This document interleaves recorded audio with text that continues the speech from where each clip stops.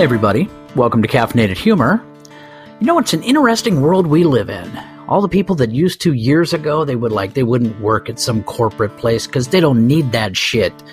Well, now it turns out, yeah, they do.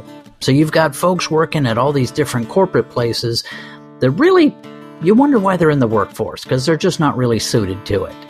A little rough around the edges, and I hate to judge, and yet I spend a shocking amount of time judging. And I think everybody else does too, but they just claim they don't. But anyway, what I'm getting at is you seem to find yourself in these places that have, well, like fast food places. If it's a completely national chain, they have a whole series of like, here's how you have to talk, here's how you have to present the company, and here's what you have to do. Well, you do have a certain couple of different types of personalities out there that, they'll do it, but they'll do it in their own special way that kind of doesn't violate the rules, but it doesn't necessarily follow them even close.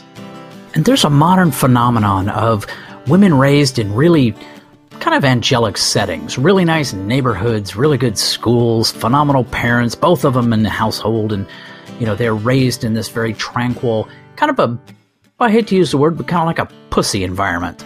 But then they get older and they have this attitude of, I'm a badass, I'm a gangbanger, and they're not. But they can be anybody that they want. Much like Madonna, they reinvent themselves. And then you run into those that were raised in a rough setting and did have the harder kind of life. They are the badass. And every now and then you do run into one of those people. And that's what leads us to today's episode, 'cause I'll cut a bitch, on today's Caffeinated Humor.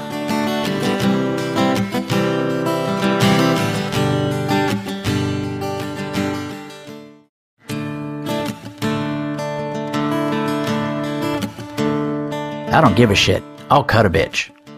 That's the cashier at Starbucks talking. Wow.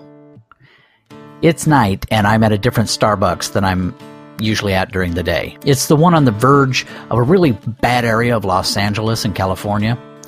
A different kind of crew works here. A little rougher around the edges than the Manhattan Beach crew. The cashier, a delightful young lady with pencil-thin eyebrows and tattoos on her fingers, is entertaining the barista with a story about a party she was at last night. Here's a little taste. And she was like, "Oh, what?" And I'm like, "Hey, don't talk to me like you know me." And she's like, "Ha." She don't know, 'cause I'll cut a bitch. Awesome. I'm sure your parents are beaming with pride as we speak. Their baby girl they raised, educated, took to church every Sunday, did their best to imbue all the elements of proper living, like knowing how and when to, quote-unquote, cut a bitch. The story moves on to her describing her boyfriend who got too wasted on something that sounded a lot like the word bully and got arrested. I'm not sure what bully is. I've Googled it, no luck. I actually have a relative that's in like the drug and alcohol world. They have no idea what bully is. But all this leaves me uneasy to the point that I have been staring at my coffee for a few minutes without drinking it. I'm not sure why, but this could be important. I decided to drink it to hide my laughter at another comment from the cashier. The party last night, the one where she almost cut a bitch and her boyfriend got so wasted that he later got arrested, it was her engagement party. Oh, of course it was. And can you blame him? If I found myself at a party and had just gotten engaged to this little slice of hand-tattooed heaven, I might be so inclined to tie one on. Maybe even try a little bit too much bully. Straight up, with a twist. God, I weep for the future. Side note, I just had one of my...